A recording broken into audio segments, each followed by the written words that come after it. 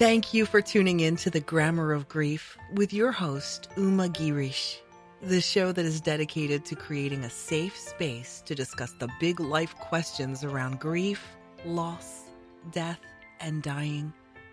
Now, here's your host, Uma Girish.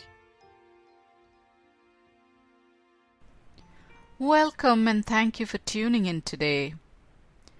In today's episode, I am going to read you a short little extract from my book, Understanding Death: 10 Ways to Inner Peace for the Grieving.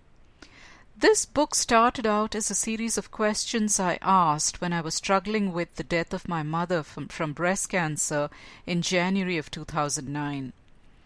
When she died, it was a crushing and devastating experience, a loss that I simply could not fathom. And as a way to understand this whole cycle of life and death, I started delving deeper into death, the soul, and all other questions related to our life's journey and our purpose. That became the top 10 questions every griever asks when confronted with the loss of a loved one.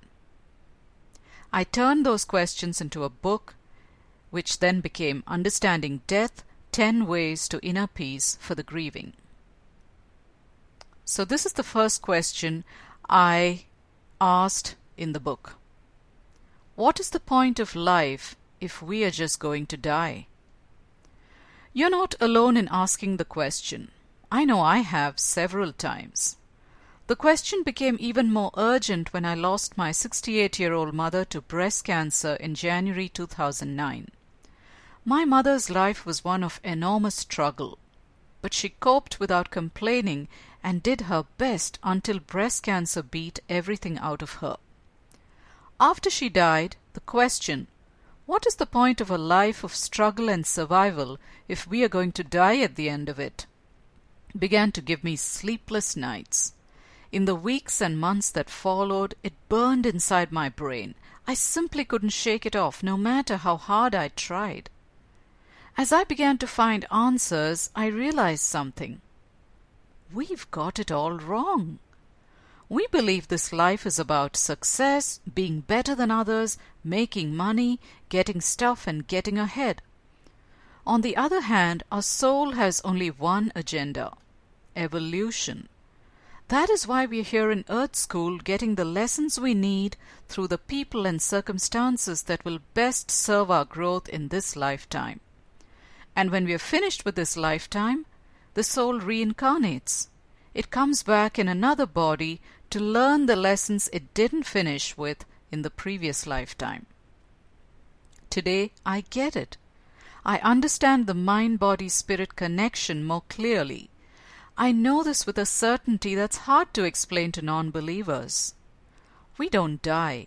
We simply cycle through birth and death. What is death in the physical realm is birth in the spiritual realm. In physical form, you're a spiritual being having a human experience. When the physical journey is over, the spirit returns to where it came from, until the next reincarnation, the next chapter in the book of life. I know now, my mother did not die. She simply shed her earthly form. She continues to live. She was a soul living in a body. Most of us scoff at this as some ridiculous mumbo-jumbo. We are souls? We dismiss the idea and walk around in a daze, feeding our egos and fueling our materialistic desires. We struggle and live in the space of fear. Life becomes all about survival, about avoiding death at all costs and in all forms.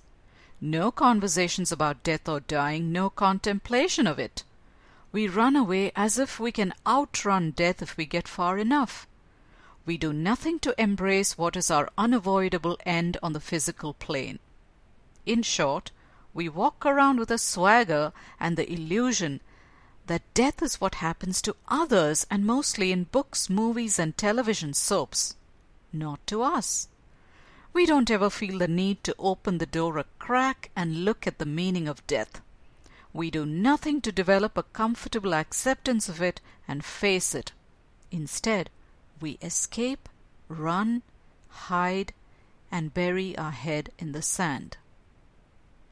If you enjoyed this extract and you would like to read the other questions and answers that I have in the book for you, please head over to Amazon and buy yourself a copy of my book, Understanding Death: 10 Ways to Inner Peace for the Grieving.